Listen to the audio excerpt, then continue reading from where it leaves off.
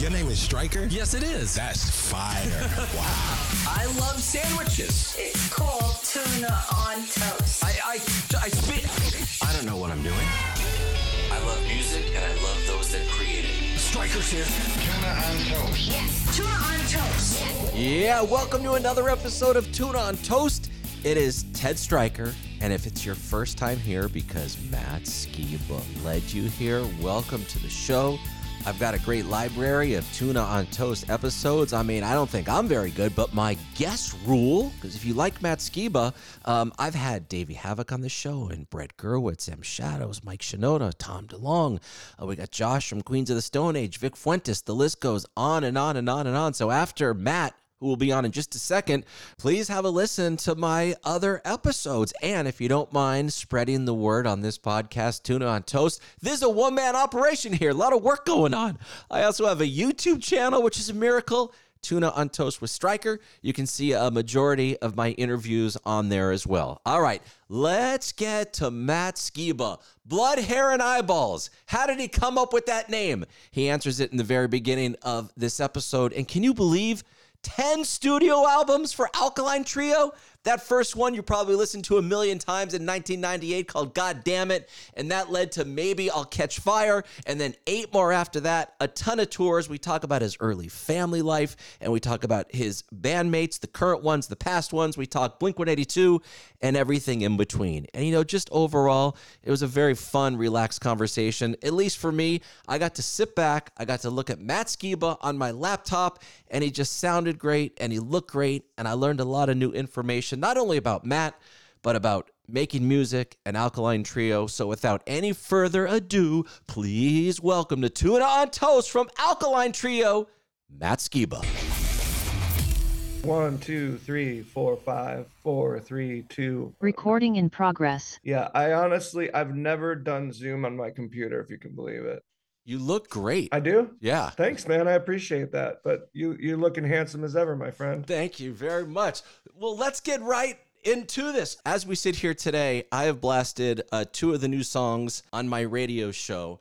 And I'm just curious, Blood, Hair, and Eyeballs, how long have you been sitting on that song? Was that something you wrote 8 years ago? When did this one happen for you? Well, all the songs on the record were written for the record. So the name comes actually from my mom, who was in Vietnam. Both my parents are Vietnam veterans. My mother was a nurse over there and battle surgeon and a nurse like in the DMZ. So she saw action, a lot of it. And then when she got back to the States, she was an emergency room nurse in Chicago. And when they would have really busy nights, she wouldn't talk about the carnage. She never talked about the war.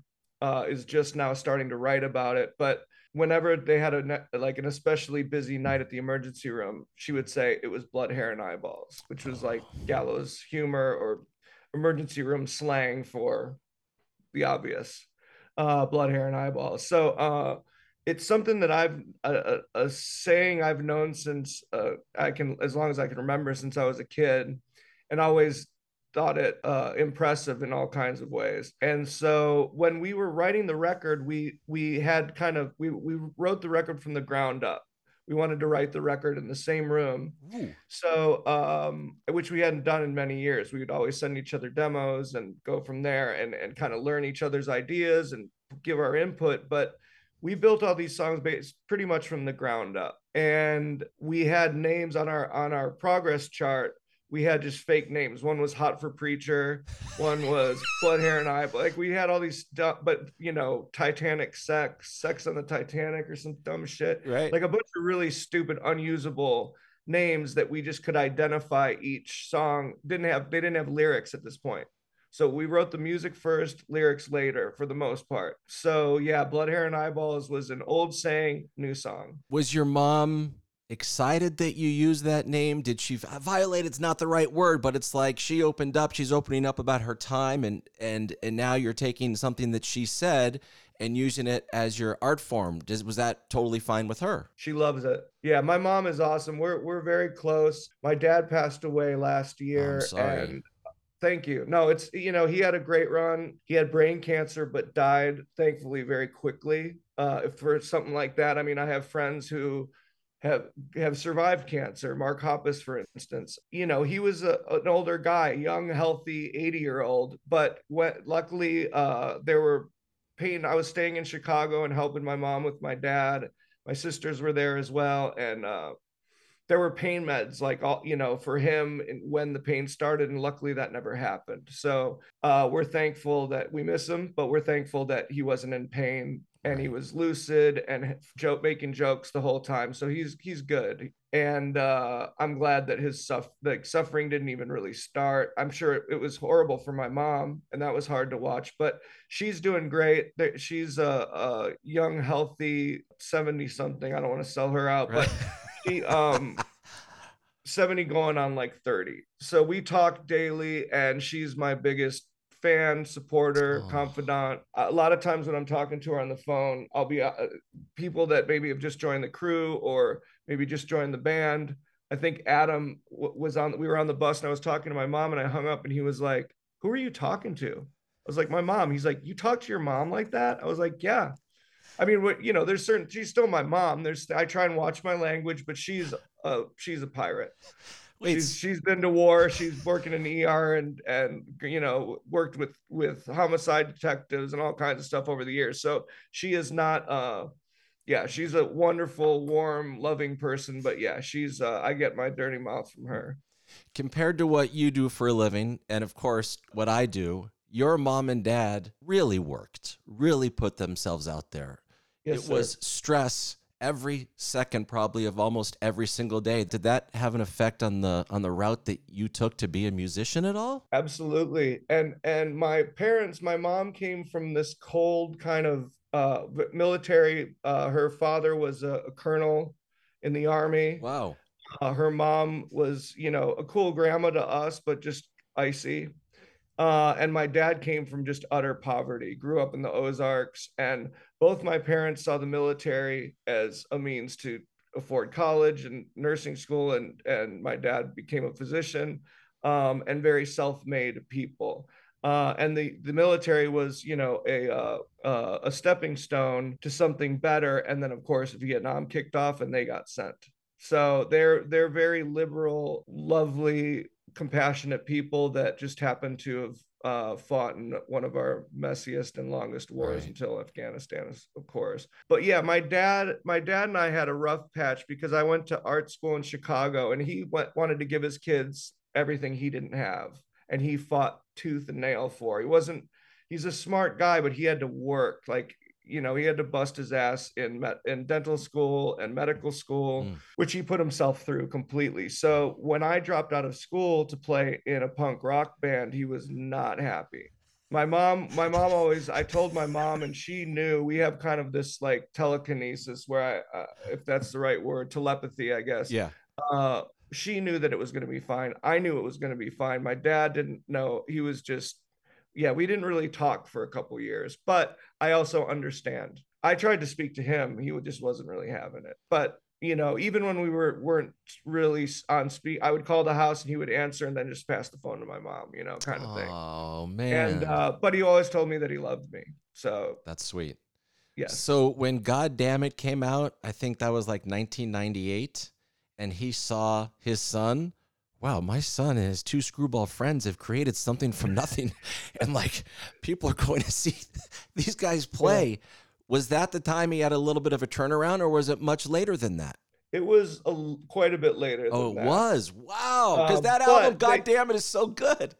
Well, we were still playing, Fireside Bowl. We were playing like punk rock shows where I'm like, mom and dad are not going to like this. Both my parents are sober.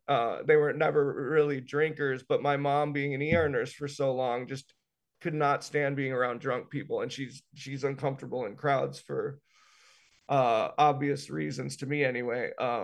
So, loud noises and drunk screaming people are not her forte. But when we started playing the Metro, the Cabaret Metro in Chicago is just called the Metro now. That's where I saw my first punk rock show, Social Distortion. Wow. The first punk show I went to, like, as an adult, I was like 12.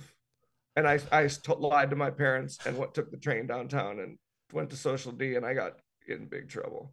What'd you think of Mike Ness and those guys at 12 years old? Not just the music, but the camaraderie within those that attended. Were you able to feel that? Yes, I mean it was also a time when punk rock was still scary. It was Chicago was a violent scene. I mean, they had to move from the Cubby Bear to Metro. They kept Naked Ray Gun shows, for instance, weren't dissimilar from Black Flag shows in Los Angeles back in the day, where the police would be there, and no, there were a couple of riots, but it was yeah, it was pretty rough and tumble, but I loved it. I loved being that danger, but also, yeah, the crowd, the camaraderie, there was there was a big skinhead scene back then. So a lot of black and Hispanic skins that were like sharp skinheads, which I ended up running around with for a little while. It was like, if you can't beat them, join them. Because if you weren't, you're in trouble. And I was a little enough kid that nobody really fucked with me, but I realized like that's going to change pretty soon. Flash forward to, we start playing the Metro, and that's when my parents started to realize like, oh, this might actually be Nice. in their nomenclature a career, or my dad's anyway. Right. Well, I'm very happy that he was able to see your success. And even though you had kind of a rough patch for those 2 years, he saw what you can do, what you're like on stage, how prolific of a songwriter and performer you are, man. Has your career, and I want to talk a lot about some of the new songs that I've heard, has your career, Alkaline Trio, gone how you hoped it would? Starting from in like 97, has the path gone how you wanted it to? And then some, to put it lightly. Our first goal, like I remember Dan and we went to a Superchunk show when we were kind of first starting out. We're both big Superchunk fans. Adam is as well. But we went to Superchunk, and there were like 500 people. It was at the Lounge Acts in Chicago, this 21 and over bar that's not there any longer. But all the like touch and go bands would play there. Rocket would play there. Jawbox, all these cool bands that we still love. But we saw Superchunk this one night, and there were 500 people there, and we said to each other, man, if we could do that, if we could get 500 people in every city, that would be heaven on earth. And so we surpassed that a long time ago. How did the word spread about Alkaline Trio in the 90s there that something was happening with this band? Was it flyers? How did it work for you guys? Yeah, we were making our own flyers. We were making cassette. We made a cassette tape, and we were all bike messengers at the time. Like I dropped out of school, and I knew my dad was going to be pissed. And they were helping me out with money, like, because I was going to school, so they were helping me financially, a couple $100 a week here and there, whatever. Nothing grandiose. I mean, they wanted me to work for what I had, but I was very lucky to have such supportive and loving parents. And even through the time my dad was upset with me, I understood, even the shitty little kid I was back then. I understood where he was coming from, and I didn't want to prove him wrong. I just wanted to make him proud and realize that I was doing the right thing. So yeah, we were part of this bike messenger community. So that's kind of where our beginning started, was in the bike messenger scene, and of course Fireside Bowl. We had a lot of really good allies early on. Brian Peterson, who booked Fireside, I booked our first 2 tours. I mean, we toured, but we were playing in living rooms for 20 people or whatever. And it was a blast. I mean, we were psyched that anyone was there. Yeah. But playing like college parties and basements and all kinds of stuff. And it was a blast. Sleeping in tent. We had a tent we would sleep in. Wow. And like we have a song called Cooking Wine, because we would buy this cheap ass like $3 jug of wine and just drink that shit sitting in a tent. But it was great fun. We didn't know anybody, it was really fun. And then Brian started booking our tours, and we started to actually play venues. The Bug Jar in Rochester was an early ally, and Bob, rest in peace. So yeah, clubs like that, smaller, but that's when the Bug Jar was one of our first. Rochester was one of our first like strongholds outside of Chicago. So just slowly but surely we had people hooking us up and helping us, and went from there. What about the content of your songs and being comfortable enough in your own skin, or maybe uncomfortable enough to sing about the things that you have been singing about for so long, on Heartache and Love, but presented in a way that doesn't feel like it's cheesy or here's a ballad. It's just really well done. Why that route for you, content-wise, lyrically? I think a lot of it had to do with I've always loved storytellers, like artists that are storytellers. Ani DeFranco was a Mm, huge influence, and her stuff is very like personal and using, of course, analogy, allegory, and metaphor a lot, but telling it like it is. And I think and Neil Diamond. My parents like loved Neil Diamond and Elton John, so those two guys, I still am a huge fan of both of them, and their songs are incredibly personal and incredibly beautiful. And I just realized and even Social Distortion, or Public Image Limited, some of my first loves were had a personal, emotive thing to some, if not all of their songs. But it was, I felt to really connect with people, you have to sing it like it is, and yes. uh Yeah. and also hopefully get people involved, but hopefully tell their story and leave it open to some amount of interpretation, Right. um until you don't. I mean, sometimes specificity is key. So those little like awkward blunt things can come in handy as well. Man, you used a word that over the last 2 years I believe in so much: connectivity. How Did I does say one, connectivity? or I think you said connect. Oh Did you? yeah, okay. Yeah. And I'm just Connectivity using is a good connect. word. Yeah. And it's like this comedian on stage. Are they connecting with me? A songwriter right here, a character in a sitcom. Like connecting with someone is not easy to do, but once you're able to do it in the most authentic way, holy crap, you've got us for a very, very long time. And I feel like that's what you and the guys have done for all these years. Well, thank you. That's what we aim to do. So if we landed it with one person, I'm grateful. And also, when I listen to Blood, Hair, and Eyeballs, I'm not saying you did this, but I felt like it was a middle finger. Guess what, everybody? We're back. This is what we know how to do. We still can do it. We can do it flawlessly. So we're set for the next chapter. Not our intention, but I Right. love that. We can tell everyone it is. Like, just edit that part out. I'm just kidding. Yeah, it was. I played some of the songs I played some of the record for Brendan Kelly from Lawrence Arms. A good friend of mine. We all grew up together. Dan and Brendan were in Slapstick together. So I've known those guys since we were playing the third floor in Elgin when we were teenagers, pre-Alkaline Trio. So I played Brendan the songs, and of all of them, he said Blood, Hair, and Eyeballs is the most. He's like, it's just classic Alkaline Trio. It sounds familiar but new, and He's right. like that's the song that you guys should drop first. Right. And the label agreed, and so but yeah, all I know how to do is write a song. How it is accepted or hated or whatever, I just sort of like, it's like I don't have children, but I've heard the analogy of like dropping your kid off at school and just hoping for the best. It's the same thing with songs. I wonder if those of you watching or listening to Matt and I hang out, if you did what I did, and that is, I heard that song, I listened to it 8 times, and then I'm like, you know what I need to do over the next 72 hours is go listen to all Alkaline Trio songs that have ever been created. That's the inspiration that it had on me. When you Awesome. earlier you talked about recording the songs with everybody in a room together. Where was that, and how long was the process? So we did a 3-day kind of warm up. We were sending each other demos like we always have, because all of us live in different cities, and Derek was in the band at the time. Right. Yep. Derek played on the record. I know a lot of people think it was Adam because he's in the videos, but Derek played on the record. It was his last hurrah with us, and that ended amicably. I mean, Derek, we kind of talked a lot about it, and it was something that was just for the best. And yeah, so we were sending each other demos like we always have since we've lived in different cities. When we lived in Chicago, we all lived for the most of the time we were in Chicago in a band, we lived in a 3 flat together, each of us occupying a different floor, and we practiced in the kitchen Wow. of the bottom flat. And we hadn't done that. We did that for Goddamn It and Maybe I'll Catch Fire. We wrote those very quickly, recorded them in a week and 10 days. Both records were Wow. recorded really quickly.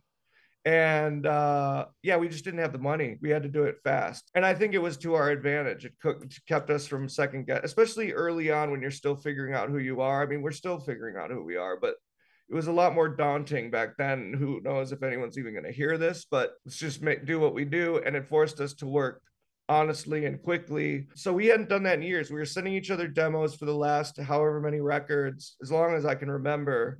And we would learn each other's ideas, add to them, whatever, as I think I mentioned. And that has served us well. But this time around, I was like, it was the day Dan actually got into at Los Angeles. We had 3 days of pre-production at our rehearsal space here in the Valley, and kind of just knocked the cobwebs off and started like writing ideas. We wrote the last song on the record is called Teenage Heart. We wrote that song first. And Dan and I wrote it very quick, like 15 minutes or something. Wow. We wrote that song. It felt really good. So we just continued to do that. Then we moved into 606 Studios, that handsome Dave Grohl spot, and that's where we wrote most of the record in the live room there. Wow. Wait, so when you say you wrote the record in the live room there, what does that mean? How many ideas did you have? How did that happen? It just started with a guitar riff or a bass line, or there's an idea. Derek, one of the songs called Break, Derek came up with the music for this. The opening riff is Derek's idea, and then we kind of took it from there.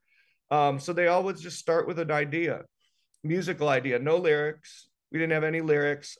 We ended up mining some stuff that we really liked from the scrap heap that were the demos. But I felt like, if we really want to try and we want it to be Alkaline Trio, but we want it to be something new. It's our 10th record. It's like, yes, we should switch it up. It's going to sound like us. Maybe it won't make a difference, but we should try. And I feel like it really did make a huge difference. So we didn't have lyrics. We were just writing the music and really concentrating on the rhythm tracks, which we recorded. All the demoing we did leading up to tracking. We had Cameron Webb, who produced the record, was recording everything, our conversations, our ideas. And so we could go back and, what was that thing you said, or this, that, and other thing. And that's how we built it. And hence the Hot for Preacher, Blood, Hair, and Eyeballs, the dumb, whatever the Titanic song was. If the ghosts of the Titanic can hear me, I apologize for that. But it came from the ground up. And so the live room, if for anyone that doesn't know, is where the band performs. There's the control room where the board is and the producer and engineer sits, and any of your buddies smoking pot or Dave Grohl, for instance, hanging out. And then we were in the big room, the big, beautiful room there that is basically like Sound City replicated, where they did Nevermind, and all that kind of stuff. So this is Studio 606, right? Yes, sir. Yeah, okay. Yeah, and on the same board that Nirvana did Nevermind. We'd actually recorded on that board at Sound City. We did some songs for a Suicide Girls comp. We did a Sisters of Mercy cover, and we did a TSOL cover for a Tony Hawk game. So we did those with Brett Gurewitz at Sound City, which was like amazing. It was so cool to be able to work there. And we were one of the last bands, not the last, but one of the last bands to record there on that board. So getting reacquainted with that board, it's like those Neve boards are just, they sound like they're an instrument in themselves. Like, so it was just such an honor to be able to work there and to work in this huge live room where we didn't have to use any unnatural reverb. We just used the room mics to get the big drum sound. That's where we wrote the record, in the big live room. How exciting. And you've mentioned Derek a few times. I just want to tip my cap to him, because an incredible run with you. And from everything I read, and you just said it, he left amicably. And now you got Adam Willard, who you've worked with before, of course. How's the vibe so far with Adam Willard, who I love? It's great. He's such a good man. He's a gentleman. He's hilarious. And he's an artist. I mean, through and through. We were like designing like a new hoodie. We're very hands-on with everything. So I'm sure you've spoken to Blair. He'll send, our manager will send us, I mean, the details of a hoodie, and Adam and I are like, Dan is involved too. He was at his wife's work party last night. So Adam and I were designing this hoodie together, via text. The first show Adam played with us was at Wrigley Field with Fall Out Boy. And wow. Adam showed up and already had an Alkaline Trio, already had like hand-done Alkaline Trio art on the head of his drum. Like, the guy is fired up. Yeah, that's awesome. And so he played with us like, 20 years ago or something. We did a 2-week tour, and Derek had already joined the band, but he was out with Vandals, I think, or maybe Suicide Machines. But Adam came and filled in for us, and we fell in love with him back then. I'd never met him before, but I was a huge fan of his work. So he came out just cold and played. We were insta friends, and yeah, we've been very close friends ever since. We've done. We did a project called The Hell. Pat Smear played bass on it, and we like, because of Adam is why we worked at 606, even though he wasn't there. So Adam introduced me to all those guys.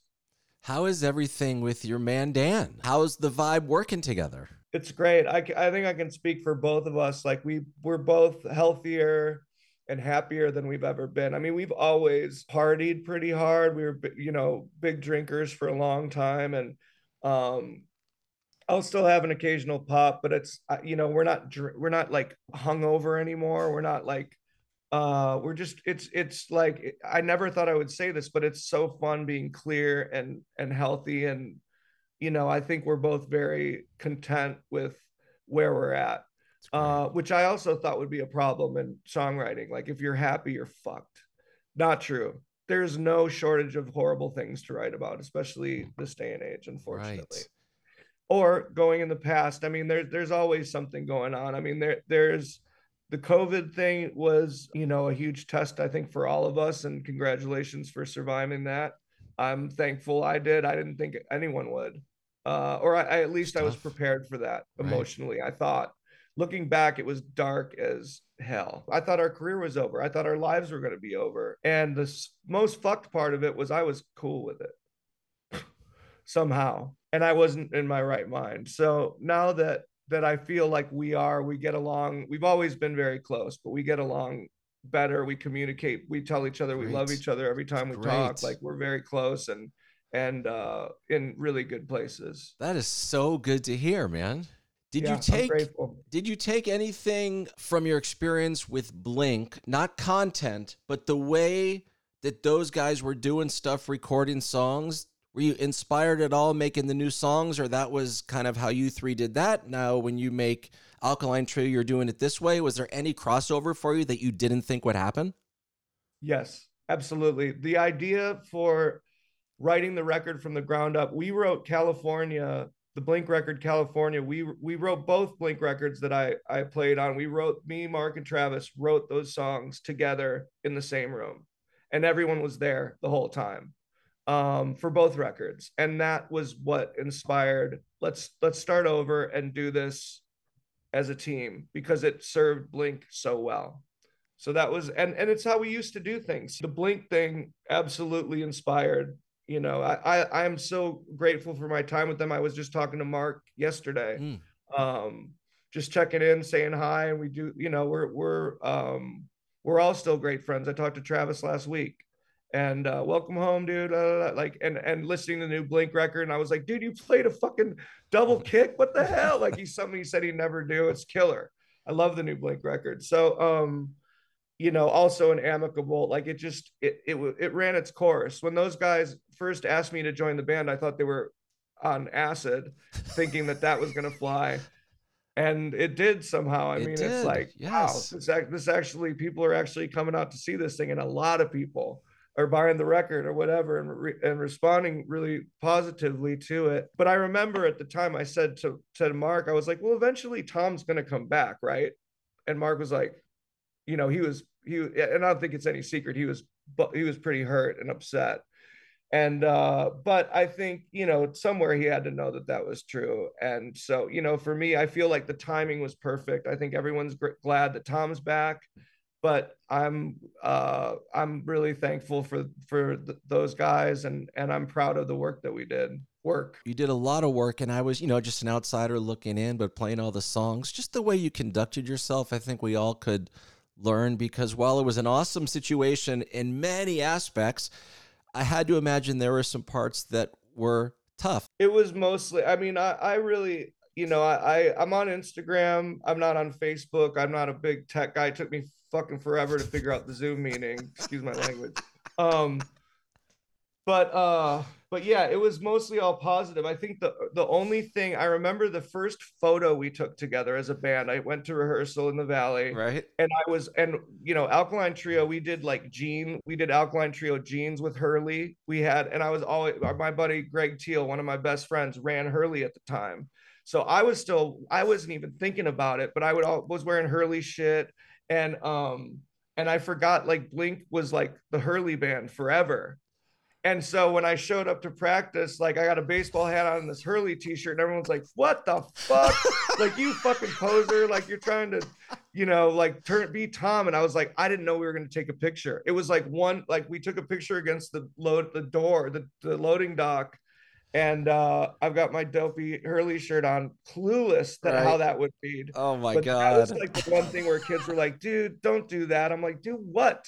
Oh, right. If I would have thought of it, I probably might have changed t-shirts, just because I don't want to be that guy. So that was the one thing that it would, but people talking shit, it's like, at least they're talking shit. Like, at least they're saying something. It's like, you're paying attention to this. I don't know who you are. So we're even. Like, it doesn't really bother me. People Good. talk Did you shit. kick that? There's always somebody saying something nasty, and I just kind of feel badly for those people. It's like, especially when there were definitely points where people I can take criticism, even if it's nasty. It's like, I'll take it to mind and consider it, and like, am I doing this wrong? Am I doing this right? Like, what are the optics of this thing?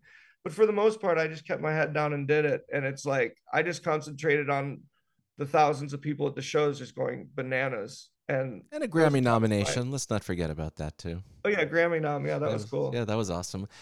Matt, I have a question about the amount of work that Alkaline Trio did in terms of recording songs from 98, then 2000, then 2001, and then it was like 03, 05, 08, 2010. I don't know if bands record at that sort of pace anymore. Do you think that had a positive effect on your creativity, whipping out the songs and albums at the rate that you did? I do. I think it was that, and I think it also we're always like throwing ideas at even when we don't have something to write, there's always like ideas kind of hanging around that we'll play at sound check or turn into songs. And as I said earlier, like, we write really quickly, because there is a saying, like, first thought, best thought. That's not always true, but a lot of times it is. Don't overthink it. People just second guessing yourself, I think, is good to an extent. But it's like, even if you're saying something that sounds like it's from another song, or maybe intentionally is from another song, like, just go with it, and you can fix it later. I'll just write down, I wrote a song last night. I just wrote down the first ideas that came to mind. And then when we're in the studio, somebody might say, I don't like that line, that makes me think of this, or da da da da da. And we'll change it or work on it. It's like, it's malleable. We can fix it later. So just get the ideas out. And 9 out of 10 times, it's the original idea sticks. First thought, best thought. I'm right. Can I write that? I'm writing that down right now. I don't think we came up with it. I think Jerry Finn, that was probably a Finnism. The late great Jerry Finn. Wow. Yes, I love that guy. Yeah. What's that? I love his work with all the bands he worked with. When you first came across Jerry in a professional way, do you ever feel pressure, like, oh, this gentleman maybe is a little older than us and he's been in the business, I need to try to impress him? Do you ever get those sort of nerves and anxiety? Not so much. I met Finn, and I call him Jay Finn, because I'll tell you a little Jerry Finn story if you want. Yes. It's quick. But his mom lived out, I think, in Victorville. She lived in a trailer, like, out in the desert. A really nice trailer, I think, that, it's how she wanted to live. And Jerry would show up and give her a 6-pack and hang out with her. And apparently they were extremely close. She sounds like a cool lady. And she said, Jerry, you need to come up with a better, like, a flashier name. And he was like what? Like, she's like Jay Finn. And so, like, Jay Finn was like that's all what's up, Jay Finn? But we became friends when he was working on the Smoking Popes record. Who those guys, we grew up in like two little towns out in the burbs. They were like our neighbors, and our first, like, oh, we could do this too kind of thing. It was like Youth Brigade and Smoking Popes were like our first, wait, we can do this. We're shitty kids, but we can do this. And not that the Popes are shitty kids at all. They're awesome people. But shout out Josh Caterer. Love him. I love Josh. He's a wonderful, wonderful person. So lovely. all those guys, and so funny. They're so funny. His oh man, he has an impression of I'll think of it and get back to you. Okay. But anyway, yeah, met Jerry with the Popes. And so when we started working together, Jerry mixed a record of ours. Oh, I forget which. I lose track of what record came out when. Crimson or From Here to Infirmary, because okay, Mike from Feldman her, yeah. played on it. From the Popes, he was in our band for a while. And so Jerry mixed our record. And I can say this now because obviously Jerry's not with us anymore in person anyway. But he mixed our record for free because he loved the band. Wow. And he's that kind of guy. And there's a really great interview that Blink did. Mark is far better spoken than I, and he talks about Jerry Finn in the Zane Lowe interview that they did at Travis's house, where Jerry is just the most. So he never wanted his picture taken. I have one of the few photos from my wedding. I was married. I'm not anymore, but he came to my wedding with his girl Jen, who's also still a great friend of mine. And I have one of the very few pictures of Jerry Finn that he allowed anyone to take because he did not want the spotlight at all. Wow. He liked to remain anonymous, very humble guy. But he would stay, like, as Mark says in this interview, like an engineer or a kid that was, like working at the studio who's like up and coming or wants to do what Jerry does, would ask about mic tricks or would ask about like, I mean, I know that he and like he helped like Dr. Luke with a bunch of stuff early in his career. Jerry would answer any questions, share any tricks with anyone, where a lot of producers are very cagey. Jerry was just like, depending on who was asking, if it was a kid at the studio, he would spend all night showing him how to do something, not getting paid, not doing it, none of that. And he's and always worked with us. We didn't have a Blink or a Green Day budget, but he wanted to work on the records. He would just bend the rules or fudge contracts so that it could work. Great guy. And if you don't know of Jerry Finn, you may be thinking, oh, he was probably like a 50 or 60-year-old man when this was happening. No, he was probably in his 20s or 30s. And to be that self-aware and that generous with his time. He died when he was 37. When he's 37 years old. God damn. Well, yeah, it's dark. I don't want to, but I was there with him. He was in a coma for a long time. And yeah, it was a bummer. But I'm just so grateful that I knew him and that we worked with him. Absolutely. A couple more things, and I'm going to let you go. No, whatever. Awesome. I'm having a good time. All right, thanks. Me too. Playing on the Warped Tour 3, 4, or 5 times for you. Did that educate you or your band on anything positive or negative, how to be treated, how to treat other bands? What was your overall experience with Warped Tour? It was great. I mean, it's a grind. If it always, whenever we're on stage, it's like I don't like to use the word work because we don't work music. We play music. It's like something we would do if no one was listening. If we had jobs, we'd still get together and make, or whoever it is. It's like I'd write songs no matter what. Playing with Bad Religion. Those guys are one of my first loves, and they're still really, really good friends of ours. We toured with them a couple years ago, and I love that band. I love those guys. Yeah. And so seeing, the way that they took us under their wing, that was a big one. I mean, we made friends with pretty much everyone. And especially if you're on the whole tour together, because it's like 9 weeks in 110-degree parking lots.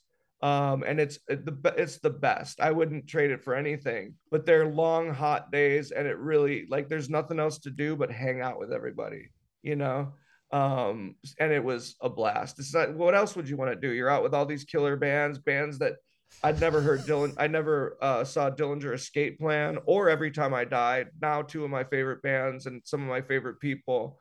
So yeah, Warped Tour was a game changer and helped our career immensely. We're playing Slovenia next year, and it's like Mad Caddies, Bad Religion, Descendants are also like one of my first loves, and those guys are still like, we're all super close. Bill Stevenson produced an Alkaline Trio record a few years ago. So yeah, I could go on all day about the shit we learned on Warped Tour or the friends that we've made that, there's never been, we just don't fall out. Like friendships come and go, but the relationships with bands you've shared stages with and traveled with and, walked through fire to some extent with is kind of a lifelong bond. As Matt and I are hanging out right now, we're a week away from Christmas. The new album, the 10th full-length album, comes out in January. Is there any part of you that wants to tinker with any of the songs, or are they all done? You can't touch them at this point. They're all done. But I think, and anyone listening that it plays in a band or as an artist, it's like there's always something that you could wish you did different. Yeah. And there were a couple of those things, but luckily, like we wrote the songs really quickly, we recorded the rhythm tracks really quickly, but I spent like over a month on just guitars. We used actual amps, I mean, some people use the Kemper or whatever, but we used actual amps, and we had like 20 different amps, and we had like 30 different guitars. And we just tailor made. The guitar was, I've always paid attention, but this record is the longest I've ever spent writing guitar parts. Oh, wow. And at least I had a rule for myself: no bar chords. Like there are bar chords there, of course there's a time and a place, but don't do that first. Try every other thing you can, and then if it calls for a power chord, then use it. So I really like challenged myself, and for the most part, I'm really proud of it. There's like a couple little tweaks I would have made, but I listened to the record front to back a couple nights ago, and I'm like, I'm proud of it. How other people see it, it's like describing what you look like. Like seeing yourself in the mirror isn't what other people see. Or like the same thing with music or art, I'm sure, as you know, it's like, yeah. I don't know what it sounds like to anybody else, but I'm happy with it. So I feel like it's got a bow on it, and hopefully people enjoy it.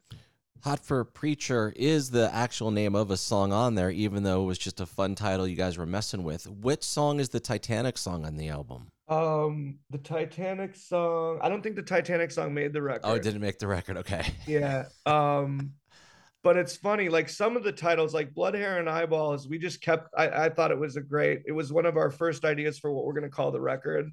So we were kind of going through all the lyrics and song ideas, song titles, and some of them, like Hot for Preacher, just there's of course fire in the fucking song, but it fits. Like Blood, Hair, and Eyeballs, it's not something that's ever said in the song, which Green Day are famous for doing. Right. Bab Jubilee, or like those funny like song titles. I mean, you'd have to ask Billy, but sometimes it's like it doesn't really matter what the song's called I mean, they do make sense. They are related somehow. So Hot for Preacher, we just thought that was almost the record title. Like there's a song called Break, and we just called it Break. Well, not all of them were like silly. It was just like there's breaks in the song or in the chorus, so we just called it Break to differentiate. And even the silly titles, we called them something that made the music inspired, or that we could identify. Each of us could identify the song with. We're like, what if we call it this? Well, you know what we're talking about? Yeah. Because there was like 15 songs. And so a couple like Break, because of the breaks in the chorus, it's like it formed the lyrics. I'm like, well, here's the first word that came to mind. Let's write something that has to do with the word break. And that's how I wrote the lyrics for Break, was based on that fake title. And that happened periodically, like kind of, I think there's maybe 4 or 5 songs that initial title informed the lyrics. Thanks for sharing all this. I appreciate this. No worries. It's fun to talk about. I mean, it was a labor of love. We worked really hard on it, but it was a absolute blast. And we did the rhythm tracking. Bass and drums were all recorded at 606. And then Foos were coming in to start rehearsing with this new drummer guy named Josh Freese.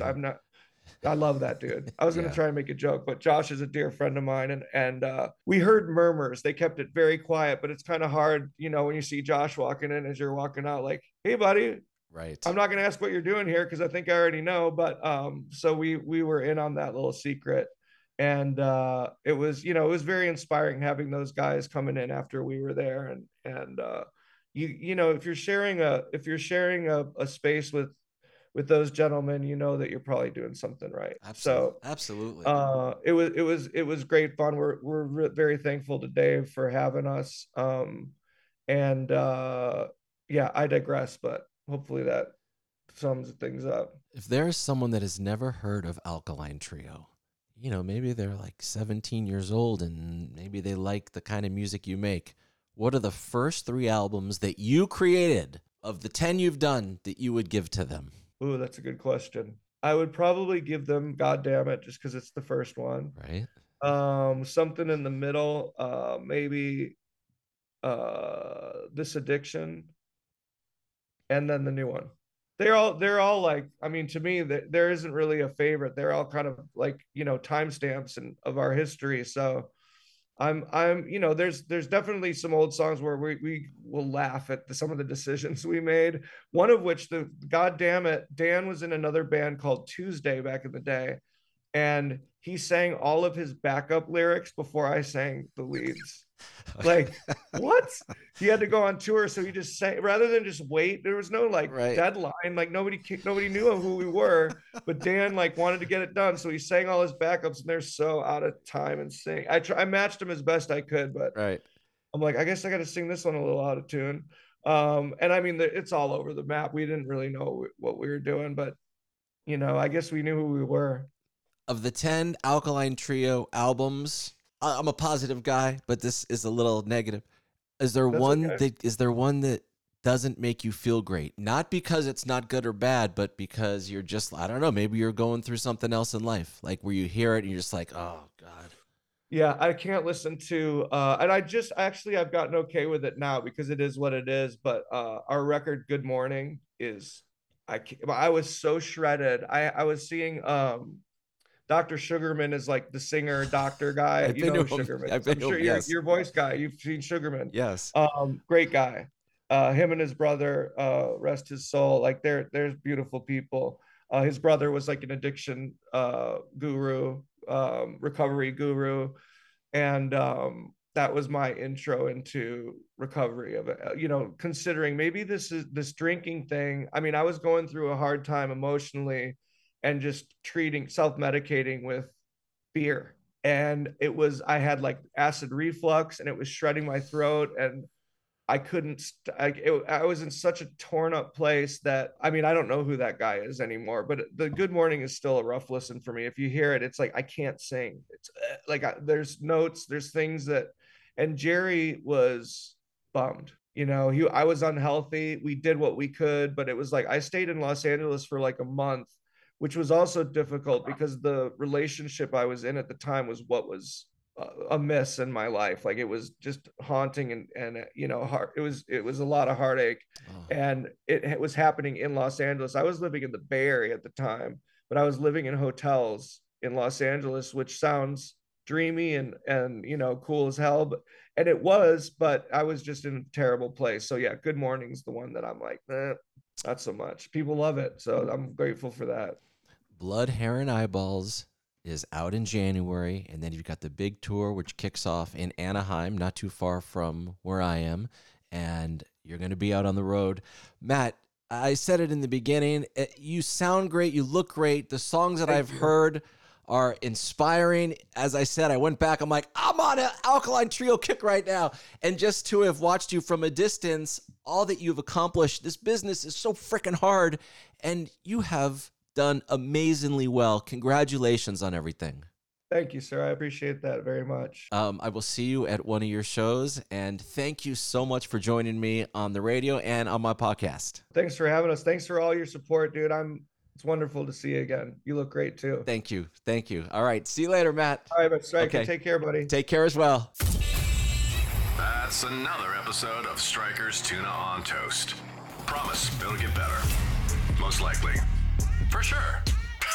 Maybe.